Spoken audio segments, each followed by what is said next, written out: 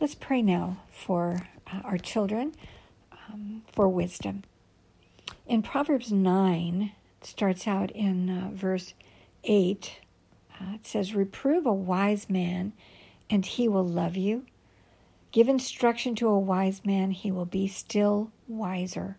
Teach a righteous man, he will increase in learning. The fear of the Lord is the beginning of wisdom, and the knowledge of the Holy One is insight." And in James, we're told that if any of us lacks wisdom, then we are just to ask God, and he gives it freely. So, Father, we're coming before you now on behalf of our children and me. I'm bringing my grandchildren before you, too, in this prayer. But, God, I pray for the children of these parents now.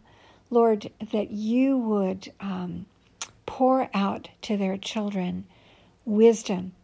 Freely give them wisdom, Lord. Wisdom so that they will embrace correction. They'll embrace training. They will readily embrace their parents coming alongside them and being their life coach, God.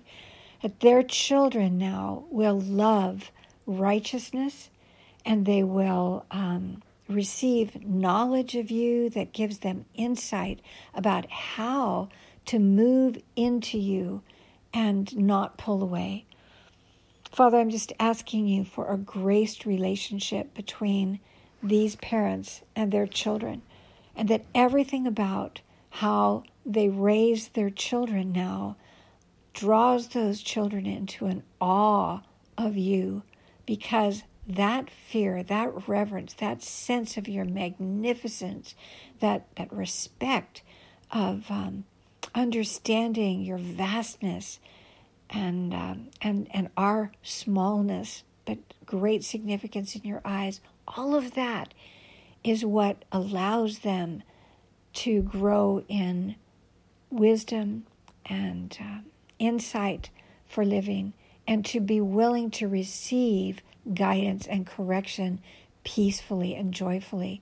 Father, I bless these children. I join my prayers with these parents now and bless these children with the fear of the Lord, with the knowledge of the Holy One, with wisdom and understanding, so that their hearts are just trainable and soft in your hand and in the hands of their loving parents, God, to lead them in the ways of wisdom and life.